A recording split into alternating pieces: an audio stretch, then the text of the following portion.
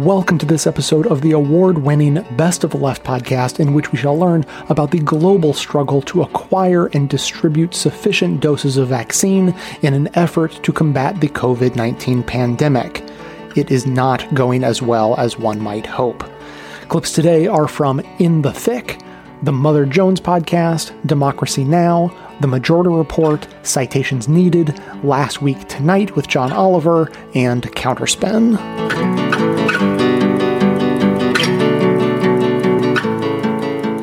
The number of deaths in India is devastating, but it's been reported as, believe it or not, a serious undercount as well. So last Thursday on Democracy Now!, Rana Ayub is an Indian journalist and global opinions writer for The Washington Post, shared this about the situation there. Let's hear what she had to say.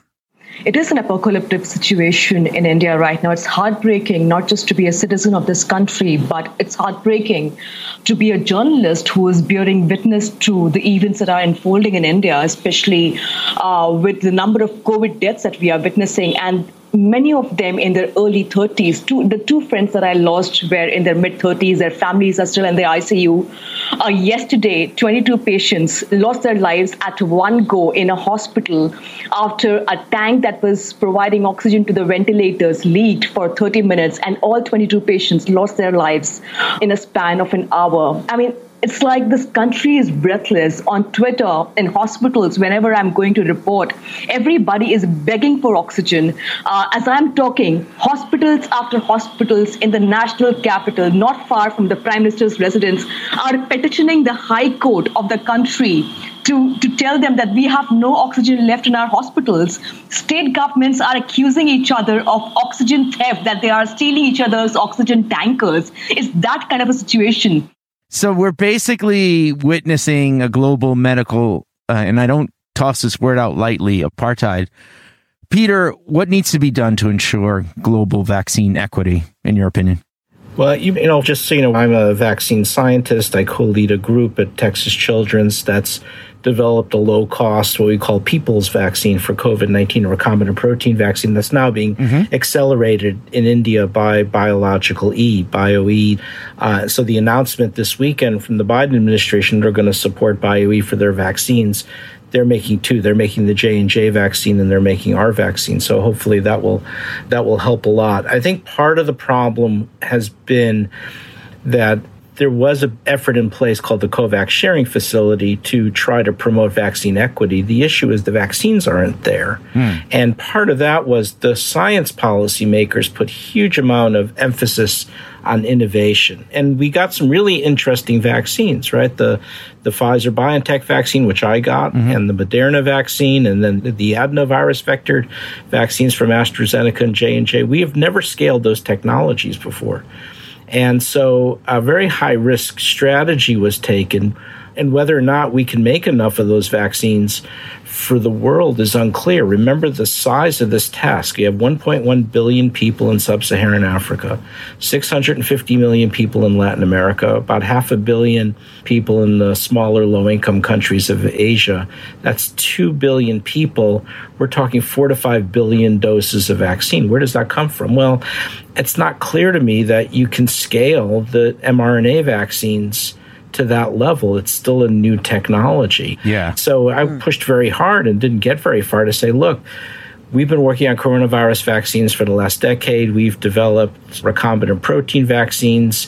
It's not sexy. It's the same technology used to make the hepatitis B vaccine that's been around for 40 years by microbial fermentation and yeast, but it works. And we could do it for $1.50 a dose. And, it was really tough to get the science policymakers behind it. I had to raise money privately. At the first few months of the pandemic, it was a terrible time for me because, one, I became an expert in anti-vaccine disinformation over the years. I was one of the first to call what the Trump White House was doing, an anti-science disinformation campaign. That was really stressful. And then raising money, and we did finally. We raised about $4 to $5 million, developed the vaccine and privately, and then now transferred it to BioE. So the problem is the vaccine's not there, and that needs to be scaled. We're too dependent on the multinational companies without having the ability to produce vaccines locally. Almost no vaccines are produced on the African continent. No. Same with the Middle East and Latin America, with a couple of exceptions. And that's the long-term answer. We've got to fix that. And I think we can. But for now, it's trying to accelerate production of vaccines as quickly as we can. And India right now produces about half the vaccines for the world. They've excelled in this. The Serum Institute of India, Biological E, Bharat. And then we had the problem was there was a export ban on materials for those vaccines, so they couldn't make them. So the Biden administration now has lifted that for these companies, which is going to help a lot. Then the other question is whether Prime Minister Modi will allow these Indian vaccine manufacturers to export vaccine, or whether they're going to have to keep it inside India. So there's this domino effect that's looking pretty dire right now. And the result of all this, there's about half a dozen countries that it will have fully vaccinated its population by the summer. It's, the U.S. and Canada and the U.K., maybe a few Western European countries and Israel, maybe a few others scattered, but that's it. So how far our economy can grow at that point is really unclear if there's devastation all around and all of these variants. So I'm really troubled. We're all connected, people. We are connected. And what's even, I think, important to think about is how countries that we consider quote unquote developed, or the wealthier countries, how we are complicit in these other governments of underdeveloped or poorer countries. And yet we aren't willing to do more to step up to help them in these times of crises. Yet part of the reason they're in these crises is because of, historical actions and inactions by these other countries. So we will all suffer if we don't help these other countries. It can't be this idea of nationalism where we just focus on ourselves, because that will not get us anything if we think about just the basic ideas of global health.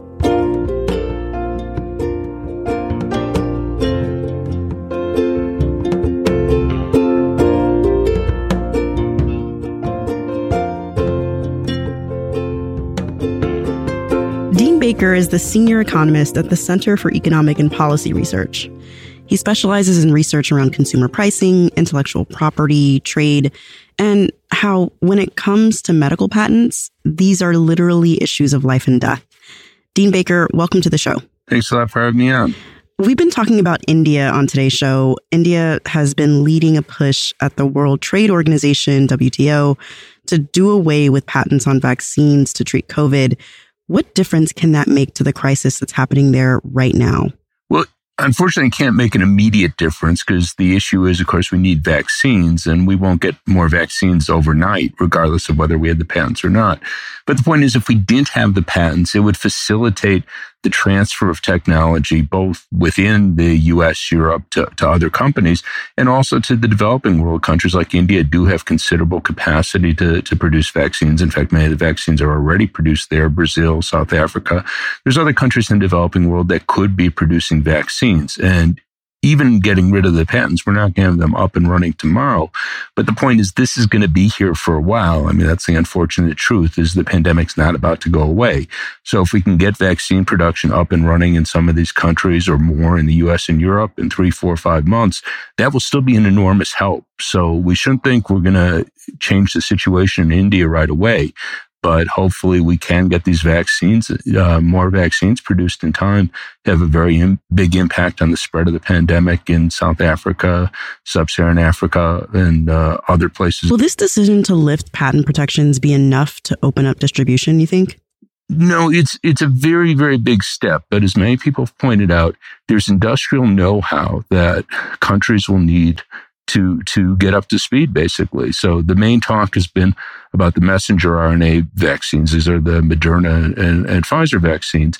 And it's a complex manufacturing process that most even experienced vaccine manufacturers, they have not done yet. So they will need expertise. And what we really need is for the Biden administration to pressure these companies to transfer that expertise. Now, President Biden already did that with Johnson & Johnson. That's actually not an mRNA vaccine, but another effective vaccine. He got them to transfer their technology to Merck, which is now using some idle manufacturing capacity to produce the Johnson & Johnson vaccine. What President Biden has to do, he has authority on the Defense Production Act to try to pressure them. Now, where that comes down, at what point do the companies say, no, we're not going to do it? That's hard to say. And this is an area it could conceivably end up in court. But my guess is at the end of the day, the companies don't want to be seen as being obstacles. They will get compensated too. So just to be clear, this idea that, they're being whipped into doing something, they will get compensated. They might not get as much money as they want, but they can get compensated. And one of the points I made, I don't know if anyone want to go this route, is at the end of the day, the government could go around. Let's say Moderna says, no, we're not transferring our technology to anyone. You could pay off their top engineers, give them $1 million a month to put blueprints on the web, to hold webinars, hold hands-on training with people in India, Brazil, other countries. My guess is you'd get them to do it. I mean, you'd have to protect them from legal consequences because Moderna would surely sue them. But that would be a way to do it. Again, I hope nothing would ever come to that. But the idea that we're somehow hostage to these drug companies, that's really not true. How important will patent policies be to getting the world out of this pandemic? Well, it's a huge, huge deal. And one of the things I think is underappreciated is there's very strong humanitarian reasons. I mean, no one could be happy seeing what's going on in India with, the suffering there, the overwhelmed hospitals, people dying who could be saved. But the reality is, even beyond that, if we allow the pandemic to spread unchecked, we know there'll be mutations. There already have been mutations. And the biggest risk from the standpoint of people in the United States, Europe, rich countries where people have been largely vaccinated, the big risk is that we'll see a mutation that's vaccine resistant. And if that happens, we're back to ground zero. So I've heard people say, well, these mRNA vaccines are very flexible, and they are. I mean, I'm no expert on it, but I know people are, and they're a great breakthrough. But the reality is, even if, say, it takes them a week, 2 weeks, they develop a new one, well, they're not going to be able to produce hundreds of millions of doses in a week or 2 weeks. So we're back at ground zero, facing lockdowns, more infections, more deaths. So this isn't just a matter of protecting people in South Asia and Sub-Saharan Africa, which we should care about, but it's also, if we want to be able to be secure against this pandemic, we really have to contain it everywhere in the world, not just in the United States, not just in Europe. We've been talking about vaccine patents. Are there similar patent issues with things like COVID testing and other COVID treatments? There are. And again, the resolution that India and South Africa put forward before the WTO would have removed protection for all of those for the duration of the pandemic. And it would be great to see that. Because again, things that we might be able to afford in the United States, treatments that might be thousands of dollars, at least if we have insurance, we could afford it. That's altogether unaffordable in most of the developing world. So it would be great to see patents on those items suspended as well. So I don't think many people I know, advocates who are pushing on the vaccine, were saying, well, this doesn't go far enough.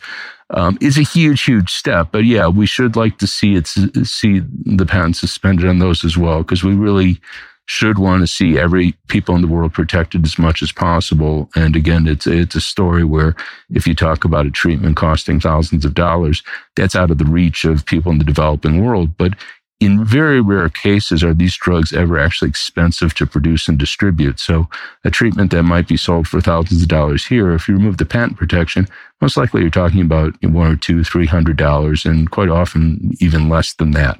So it's almost invariably patents that make drugs expensive. They're not expensive to produce. Dean, any final thoughts? Anything else we should be paying attention to when it comes to getting out of this pandemic?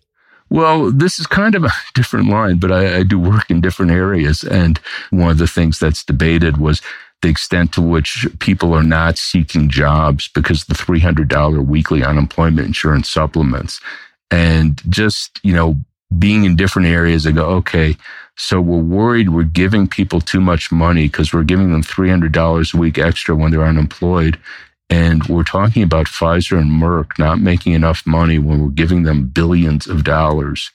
And I don't know, I just find that very ironic. And, again, it goes to how policy determines the distribution of income. Because if we didn't give these companies patent monopolies, they won't have a leg to stand on right now. So this was entirely a policy issue.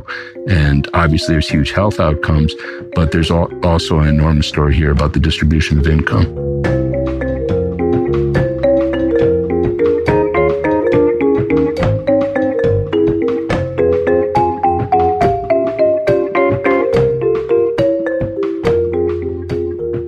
talking about the significance of these meetings and what difference it would make for people in the Philippines and in Asia overall, in the global South, for that matter.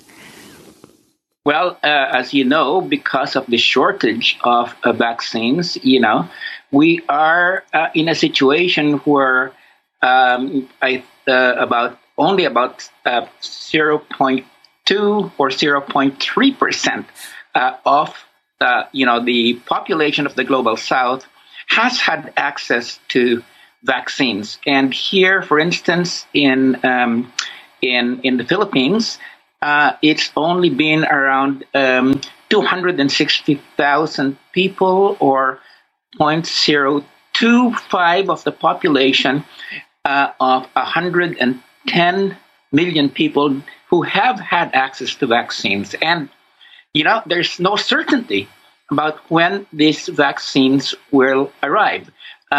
We have mainly gotten a few shipments from AstraZeneca, a significant number of donations from China, and just the last 2 days, the Sputnik V or Sputnik 5 from Russia arrived. But with respect to the Western vaccines, there's a very great deal of uncertainty when those would in fact be coming, because of the fact, that a lot of vaccines that should have been going to the South have been hoarded by the European Union and by the United States. If the press officer or of the Biden administration, Ms. Psaki, has in fact said that our policy is to be oversupplied. And one of the things that the Biden administration did in response to the situation in India was to say it was going to be sending about 60 million doses of AstraZeneca.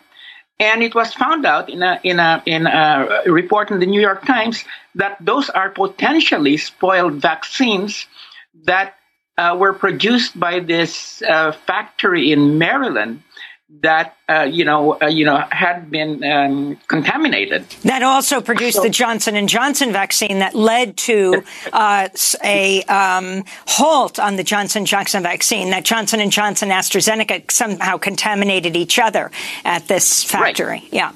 Right. And, when people heard that, my God, they're sending spoiled vaccines to India. And that was taken as sort of, well, let's send the spoiled stuff to the global South, and we're going to keep the good stuff, here in the United States. So that's been sort of the mixed messaging that has been taking place with the rhetoric of the Biden administration.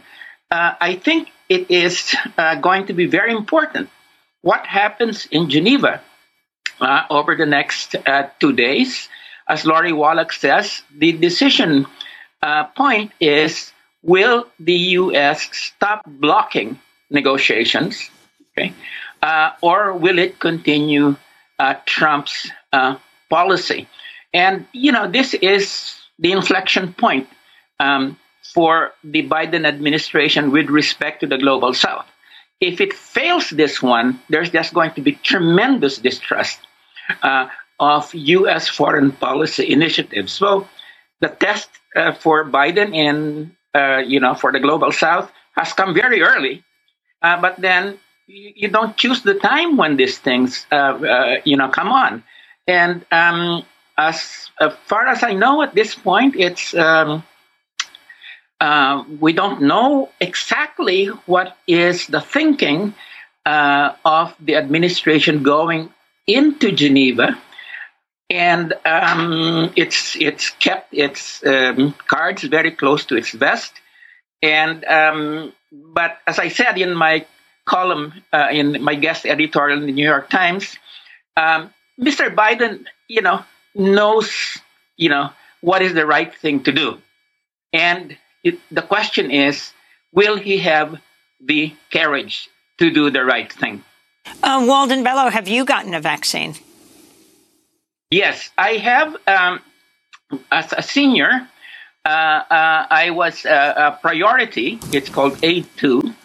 And we were given the first dose of the vaccine. Okay, so seniors in my city got the first dose of the vaccine. But, the vast numbers of people, aside from seniors and from healthcare workers, frontline workers, have not gotten the vaccine yet. So, and will we get the second dose? We don't know. It all depends, again, on developments in India and developments in different parts of the world. Now, we would not have been facing this supply problem if when the India and South Africa had proposed the waiver the first time around, October of last year, and the U.S. and the rich countries, the other rich countries hadn't blocked it, we could have moved already to be able to, get the formulas for the vaccine, the technologies to bring them out, repurposing, as Lori said, the big pharmaceutical capacities of a number of different countries in the global south, like South Africa, India, Thailand. So that could have already begun.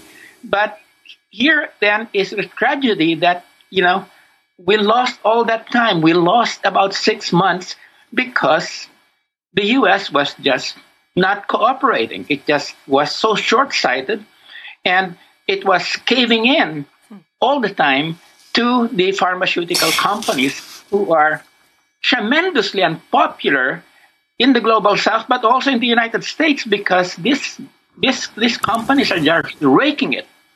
As we heard earlier, the billions that Pfizer is making, it's mainly out of the biggest moneymaker has been the Pfizer vaccine over the last several months. So it's this very, very big contrast between what are the needs of humanity and what are the needs of these people in the drug industry, which not only are they making tremendous profits for their shareholders, but we're talking about executives that head these people, these corporations, making tremendous amounts, in terms of their salaries, ranging from around 15 million to 25 million a year. These are the people, basically, among the 1% who are making these decisions to block what would be benefits for the global poor, which is to live, allow them to live. So this is really, if I may put it this way, this shows, the tremendous, irrationality of global capitalism, where profits for a few takes precedence over the lives of many. This is why my sense is that the dynamics of this period of the pandemic has really exposed why we need to overcome capitalism to get out of this system that allows these decisions to be made by a few, creates tremendous inequalities, and allows a lot of people to die because, the medicines or the vaccines that would allow them to live are being blocked.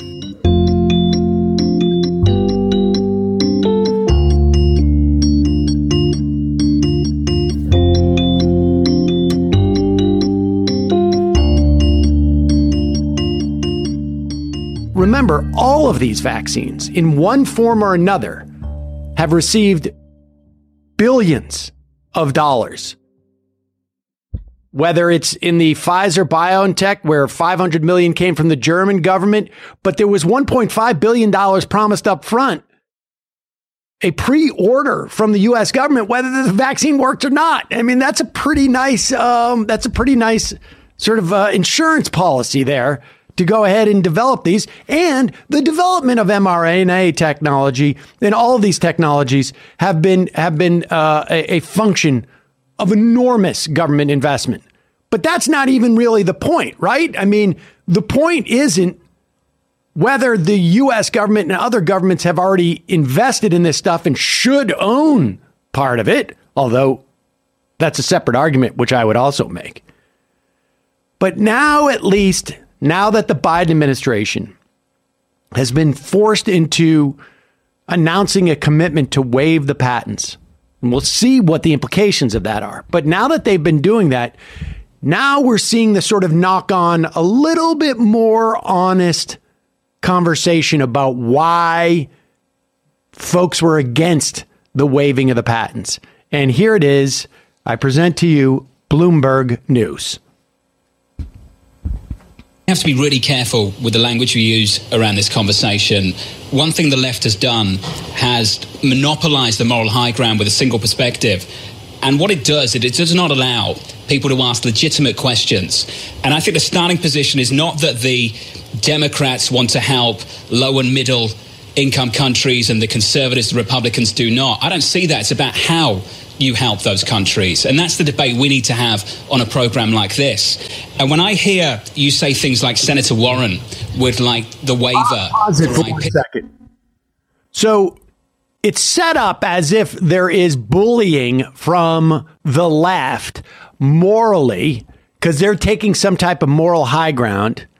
But we really should be talking about how to do this. And in other words, there is no moral response to the idea that we should share vaccine technology with other countries. It's really just a question of like, well, how can we help these countries the best? But there is no one making the argument that we should stop at allowing these IP waivers.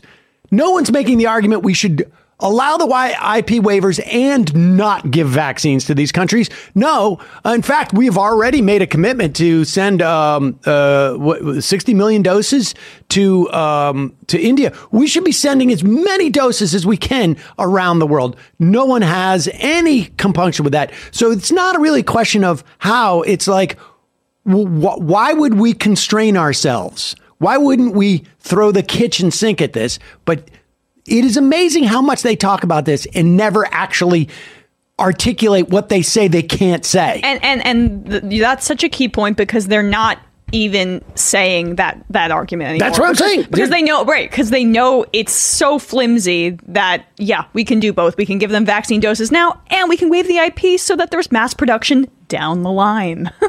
Continue. So Warren would like the waiver for IP. I think the worry that people have is that Senator Warren doesn't want it to stop there. She wants it to go further. Isn't that the real debate down in DC at the moment? That the freedoms people have lost, the freedom of movement, the freedom of speech, arguably, which is an argument going on down in DC at the moment. And if then we get into property rights, does it stop there, just in the crisis, or does it go further? Isn't that the ultimate concern right now?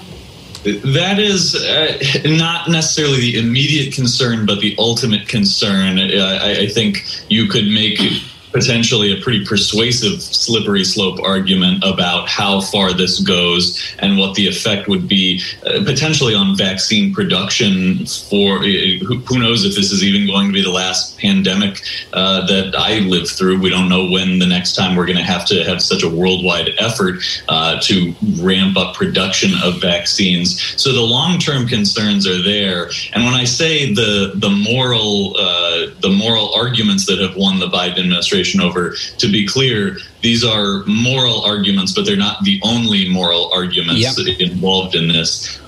So that has been so far the winning moral argument in terms of winning over the Biden administration, which is in control of this. But it does raise a lot of questions going forward for the long term. But really, a lot of the conversation in Washington is more on the immediate threats.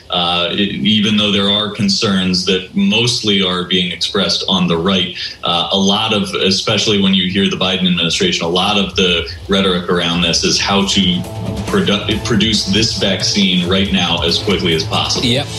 They're complaining that's the only moral argument that's being presented. And they're not presenting any alternate moral arguments because there isn't one. Exactly. But the long term, and let's be clear on what they mean by the long term and the slippery slope here. They are concerned, and they're not telling all of their concerns. The ones that they're expressing are, we don't know how this is going to impact vaccine production in the future. In other words, what's going to happen when we have all of this capacity to produce vaccines and we no longer can deploy the argument, they don't have the capacity to produce vaccines, why would we give them the IP? And not only just in general for vaccines for gosh knows what's going on, but we're not going to have the leverage to say this if there's another pandemic. I mean, literally their argument is, if we build vaccine creation production capacity, the pressure to give these other countries that cannot afford to develop, because look, there's just not other countries, or there's not as many other countries that can give 5 different companies $1 billion to go produce a vaccine and roll the dice. And when they say a slippery slope argument, what they mean is it's a slippery slope towards that exact That's what they're thing saying. that you're saying, that there will be an understanding worldwide that vaccine production can be done quickly. And so he says this may not be the only pandemic that I lived through.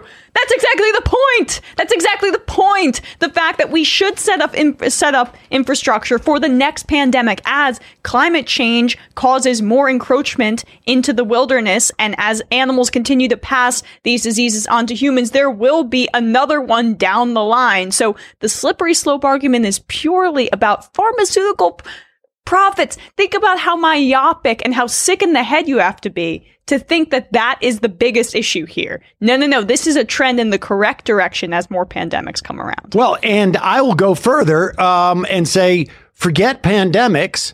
I hope the slope is incredibly slippery. In fact, I hope it's, an elevator heading right down to the bottom of the slope because there is no reason why for a whole host of vaccinations and frankly, other drugs that we should not be we should not be investing billions of dollars into the development of these things and not use them for where they're needed around the world.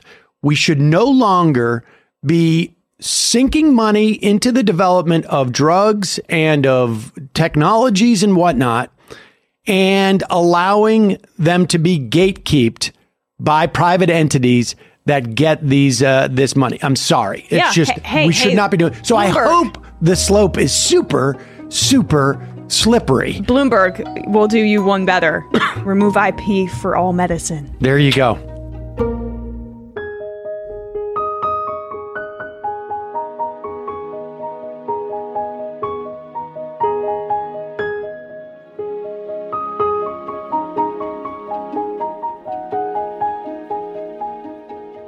As many have been very clear to note that now hundreds, if not, I think maybe over 1,000 progressive groups, including Doctors Without Borders, Human Rights Watch, Oxfam, Public Citizen, over 400 members of various EU parliaments, because the European Union is still one of the major barriers to this. The European Union still opposes this, which we'll get into later. They are very clear to say that the IP waiver is an essential first step, but it is not everything. There needs to be copyright, information, technology transfer.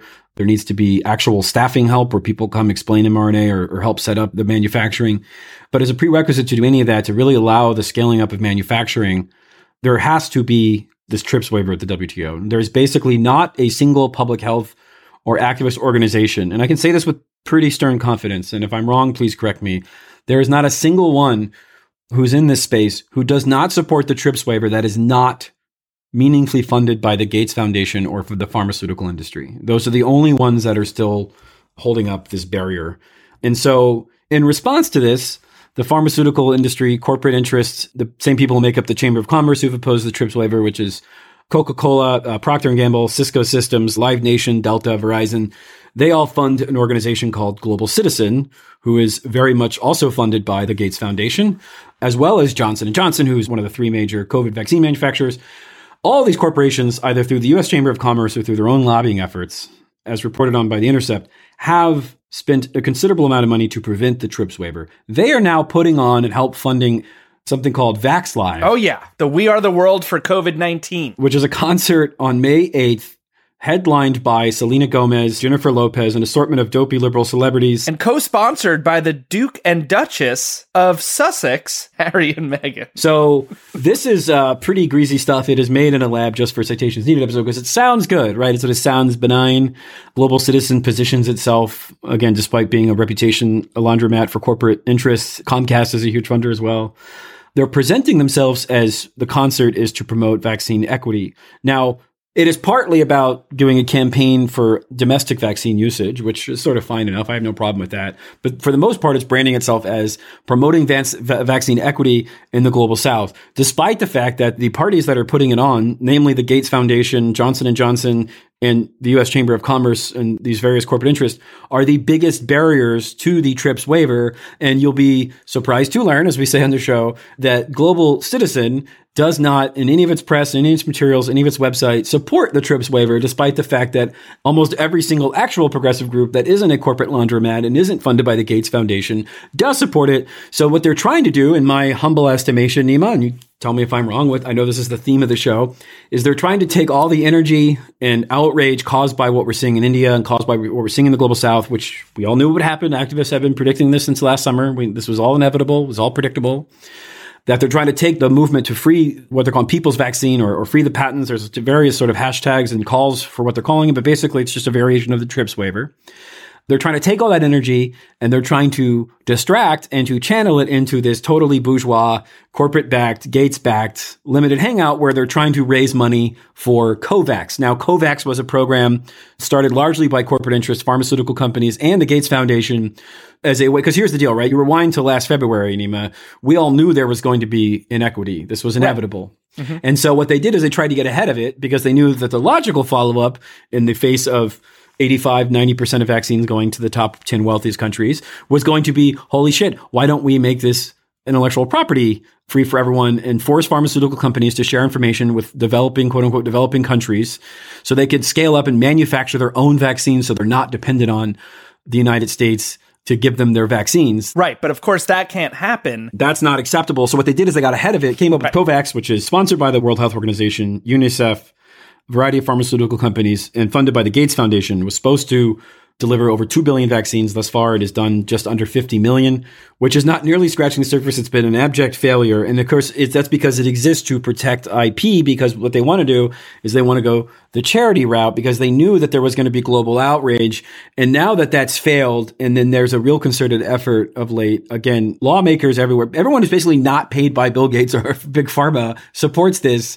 And now they're trying to redirect that outrage and that energy back into this COVAX bullshit, which has failed. Now, having said that, COVAX, as our guest explained on both episodes we've had on this, is perfectly fine. It's, donate vaccines. That's better than nothing. But it is absolutely small time, small potatoes, and fundamentally about protecting the global IP enforcement regime. Exactly. It's clearly not enough. And what it does is it really does shift the burden from a communal response, and not just a communal response, but a global response. This is something that we need to literally get through together as a planet, not by virtue of charity from rich countries to poor countries. Harry and Meghan are campaign chairs, and in one of the trailers that they released for this concert to reunite the world, is what they're calling it. It starts off with it's instant death. It's awful if you watch this. We'll put it in the show notes, but it says it's time to end this pandemic, reunite the world, but first, everyone, everywhere needs confidence in the vaccine, needs access to the vaccine.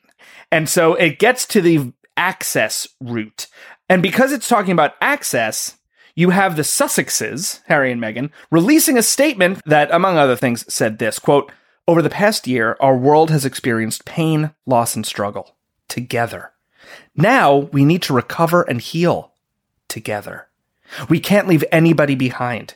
We will all benefit. We will all be safer when everyone, everywhere, has equal access to the vaccine. And it continues with this.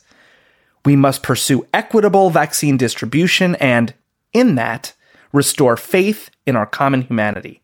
The mission couldn't be more critical or important, end quote. So not only does that say nothing, but it's saying equal access to the vaccine, which in the view of Global Citizen, in the view of VaxLive, in the view of the Gates Foundation and its supporters, equal access means charity.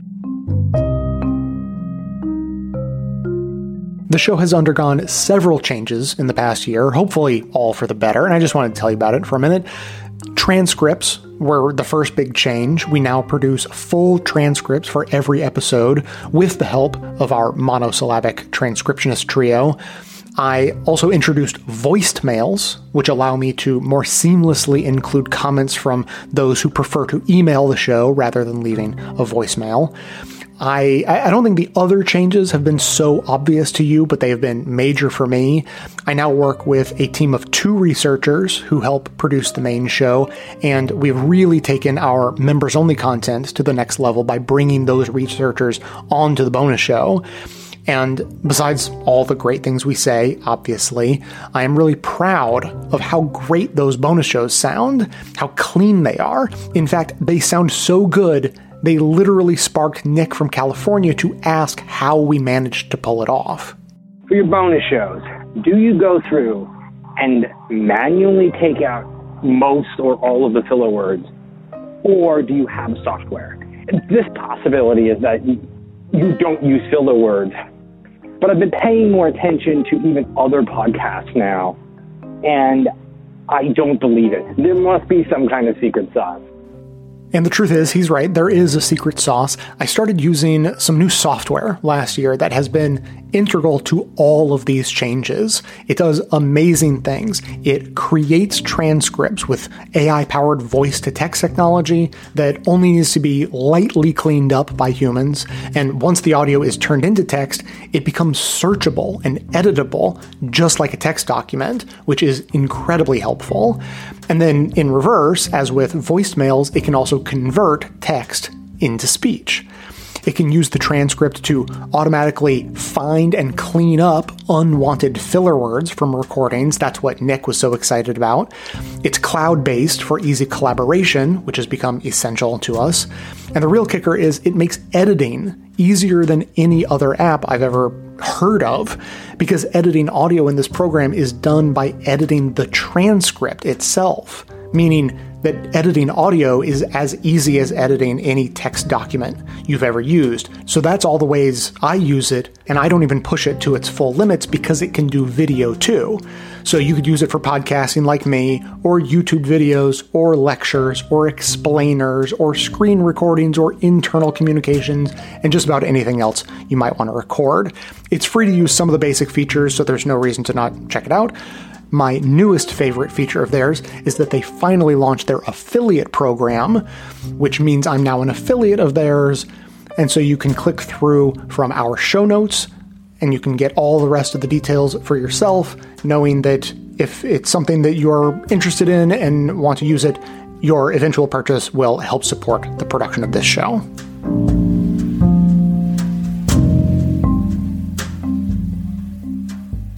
I'm actually going to spend the rest of this piece trying to clear up some of the biggest myths flying around, and some are pretty easy to debunk quickly, like the claims that Bill Gates is using the vaccine to put a microchip in all of us. For the record, there are no microchips in the COVID vaccine. That rumour is based on the fact that the Gates Foundation funded research years ago, which is frequently taken out of context. In that study, researchers looked into creating an invisible ink that could potentially be injected along with a vaccine in order for populations like refugee kids to be able to retain vaccine records without paperwork. Over time, the original context was lost, contorted, and kind of telephoned its way into becoming something Bill Gates microchips on Facebook, a claim which, if you think about it for just a second, doesn't make sense. Because if your main concern is that Bill Gates could use microchips to track you, he can already do that. That's what your fucking phone is. Now, another more reasonable sounding concern has to do with just how fast the vaccine came together. Their worry is that we are being used as guinea pigs for a rushed, untested vaccine. It is an understandable thing to worry about, even if some express it in less than ideal ways. Tell me why you're concerned. 6 words. Testing, testing, testing, testing, and more testing. It's important if you're going to put something into your body that it's absolutely and totally tested. I tell you what I admire about that guy. His confidence, because I don't think I've seen anyone more self-assured than the man who just promised 6 words, said 7, and counted 5, all without even flinching. That guy is so secure in his thinking, he can be wrong about numbers on camera twice and do it with an unbreaking smile. But it is worth understanding exactly how the vaccine was able to come to market so fast, because researchers had been working on vaccines against other coronaviruses for years. So, when COVID-19 hit, they had a significant head start. Operation Warp Speed, as it was famously called, wasn't about rushing the science. It was about significantly cutting through bureaucracy that could have otherwise slowed it down, as this vaccine researcher explains. Did you ever imagine that we'd be able to develop a vaccine in 12 to 18 months? The short answer is no. We were able to compress the timeline so that things that we would normally do in a linear fashion, A to B, we actually start the F and the E at the same time as A and B. Exactly. They took steps that usually happen sequentially and save time by running them simultaneously. Now, another concern that you may have heard or seen online is that the Pfizer and Moderna vaccines are the first authorized to use messenger RNA, which is true, but that has given rise to speculation about what mRNA is capable of doing. Basically, anyone taking these vaccines, they're all designed to do the same thing, is going to have neurological disorders within 1 year. Most of the people taking the vaccine will be dead within 10. Let me tell you something. You take the mRNA, it creates plaque in your brain. It gives you Alzheimer's, and I got the studies too. So, hey, you think they just put fluoride in the water to dumb you down? Woo! Man, Alex Jones is having a blast, isn't he? No one else has as much fun while making the world a worse place to live in. But the thing is, there is absolutely no evidence or credible studies supporting any of what he just said. As for the claim that mRNA vaccines modify your DNA, it is very important to know that the vaccine's mRNA does not enter our genome. It does its work far from the cell's nucleus, which is where your DNA is. But the fear of what the vaccine contains or what it could do to you seems to be common. Some evangelicals are concerned that it contains cells from aborted fetuses, which it does not. Others worry that it could change the body's inner workings. You might have had a friend tell you that they are worried that the vaccines cause infertility. Those rumours were fueled by a blog post which falsely claimed that Pfizer's vaccine contained ingredients capable of training the female body to attack a protein that plays a crucial role in the development of the placenta. But a few things there. First, experts say of that claim, it's a myth, it's inaccurate, there is no evidence to support it, and there is already pretty good proof that Pfizer's vaccine doesn't cause infertility because during the trials last year, multiple women became pregnant, and the only one who suffered a pregnancy loss was given the placebo. So it is just not true. And look, the final myth you may have heard is that the risks from the vaccine are somehow greater than the risks of COVID. That is a perception fed by the constant circulation of misleading headlines about people falling ill or dying after getting their shot. For instance, you may have seen this story that was widely shared about 23 people in Norway dying within a week of getting the shot, which does sound scary, but that headline is missing some pretty major context. While those people did die, at that point in Norway, the vaccine was being administered to the oldest or sickest people, and a certain percentage of them were statistically going to die that week, vaccine or no vaccine. On average, 400 people die every week in nursing homes in Norway. And when the World Health Organization reviewed those incidents, they didn't find any unexpected or untoward increase in fatalities, which does make sense. Correlation isn't causation. The vaccine protects against COVID, not the concept of mortality. It is weird that I have to clarify this, but you are, in fact, going to die one day. Mike? Yeah, Mike. Stop listening to what Joe Rogan tells you. He's a fucking moron. And those are his words, not mine. That also goes for stories that you might see hyping up scary-sounding data from VAERS, the Vaccine Adverse Event Reporting System. It's a database that collects stories of medical events following vaccinations. But any layperson has to treat data coming out of it with extreme caution, because reports can be entered by anyone and are not routinely verified. One doctor once claimed that the flu vaccine turned him into the Hulk, and that report was accepted and entered into the database, which is completely absurd. A drug cannot turn you into the Hulk. Although, admittedly, it can turn you into Captain America, the only superhero whose origin story is a metric ton of experimental Nazi steroids. And look, I'm not saying VAERS is useless. It very much isn't. The reason the CDC collects this data is so if a pattern does emerge, actions can be taken. That is exactly what happened with the Johnson & Johnson shot. The CDC found a potential pattern of rare blood clots and paused the rollout under an abundance of caution. And while some vaccine skeptics pointed to that as evidence that they were right about vaccines being dangerous, in reality, it kind of proves the opposite. That the safety risk of vaccines is rigorously and publicly analysed, not secretly buried and somehow leaked to the human football's neon scream hour. And none of this is to say that there are no side effects to the vaccines. There can be. It is just that. Serious ones like anaphylaxis are incredibly rare. 4.7 cases per million for Pfizer, 2.5 cases per million for Moderna. And you should know, those also occur mostly in individuals with a history of severe allergies. The fact is, the vast majority of people can expect at most typical cold or flu symptoms in the first few days after their shot, or maybe just a sore arm, or maybe nothing at all. For what it's worth, and anyway, the key thing to remember is that no side effect of the vaccine is worse than the alternative, COVID, a disease that has killed over 500,000 people in the US alone, while once again, to date, the vaccine has been proven to kill exactly 0. So it is more than natural to have questions, but there are reassuring answers out there. And anyone just throwing out questions without acknowledging that probably has another agenda entirely. But the problem is, to get anywhere close to herd immunity, we badly need to convince anyone who can be convinced. The truth is, I'm not going to be able to convince the people in your life who are hesitant. The person with the best chance of doing that is you. So if you know someone who is worried for whatever reason and you want to convince them otherwise, don't show them this video, but maybe do try and use some of the information inside it to tell them yourself. And when you are trying to do that, don't dismiss or judge them for having doubts. And I know that that is not always easy. I could have given that guy a pass for holding up the wrong number of fingers, but I couldn't do it. I don't have that level of restraint. I'm a small, petty man, and that guy is a fucking idiot.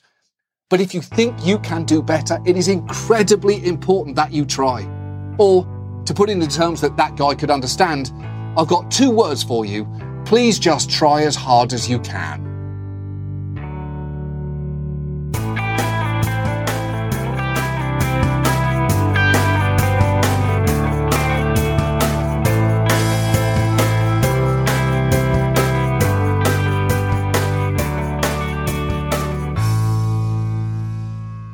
We've just heard clips today starting with In the Thick, discussing what it would take to accelerate vaccine production.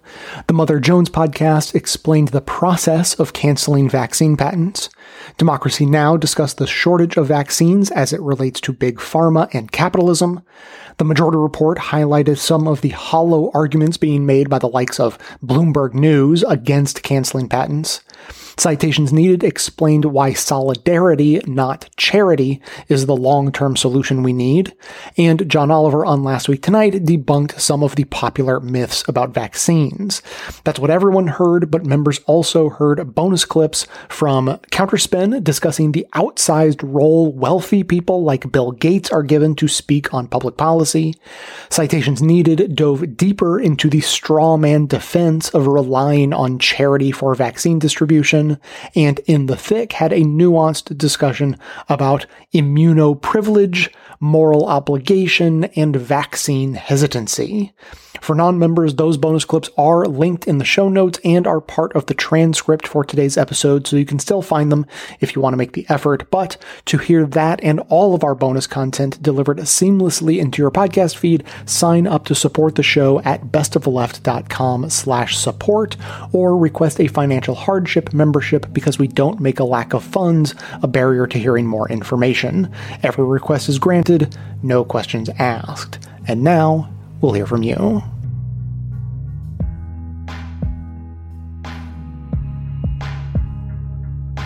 Hey, this is Nick from California. I'm actually calling in about the Disneyland, the Disneyfication problem episode. I just wanted to say that I'm not sure how I feel about whether corporations should be able to keep their IPs copyrighted or not. That is, they're still using Mickey Mouse and using him actively. So it somehow viscerally doesn't bother me as much that they control that domain. He's very much used. There are lots of things, like they talked about Marvel characters that are not used, or lots of other intellectual properties that are essentially not used, that big corporations have gobbled up. They don't use them. They sit there unused, and I think that's a real shame. I'm sure I could be persuaded with a few more segments on why even corporate control over Mickey Mouse is bad. But again, at least they're using it. It really bothers me when properties are basically dead because they're copyrighted and the corporations that own them essentially won't let you use them, but nobody's using them either. They're just sitting there unused, and that really bothers me. As someone who is certainly not their day job, as like an amateur who would, likes to do creative works, there are definitely more times that I would have tried to maybe even write something or do something in a creative space. But again, the IP is locked down, and so if I happen to, and it's dead, and it's not being used by anyone.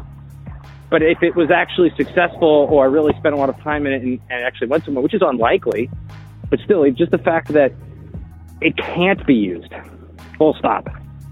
It means I don't try to use it. And it does stifle, at least for people I've talked to in similar amateur level type creators. Yeah, it definitely stifles. There should definitely be some rules that if something is just sitting dead for 30 years, from the 70s, 80s, and now the 90s, and it hasn't been used, and nobody's using it, nobody's produced anything with it in years, that should become, again, something that could be used in a creative space again. That's just my opinion, and it's self-serving, but I definitely have strong feelings about that. Again, for those things that are being actively used, whatever, I don't even care about that as much. It's really more the things that just fallow forever. All right, later, dude.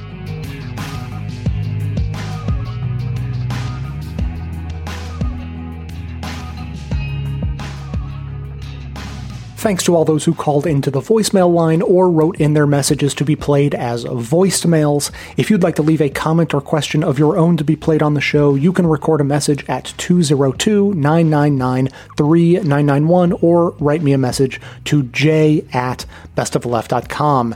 Now today, I don't mean for this to be a naked pitch for membership, but I recognize it is kind of going to be that too. But I wanted to tell you about the bonus episode that we just recorded this week because it was a surreal experience. Like, great, but surreal. So first of all, we did a bang-up job. And I know, like, if I didn't do a bang-up job, maybe I would say that anyway. But it also happens to be true. We recorded this great episode exploring the existential dangers of surveillance capitalism. Not existential to our survival as a species, although maybe that too, but existential in terms of the essence of our humanity that is being lost through constant surveillance. It's a really, really fascinating topic. but also the production of the show itself turned out to be this sort of meta lesson on basically the same topic that none of us could have predicted while we were discussing on the show lessons that we couldn't have predicted.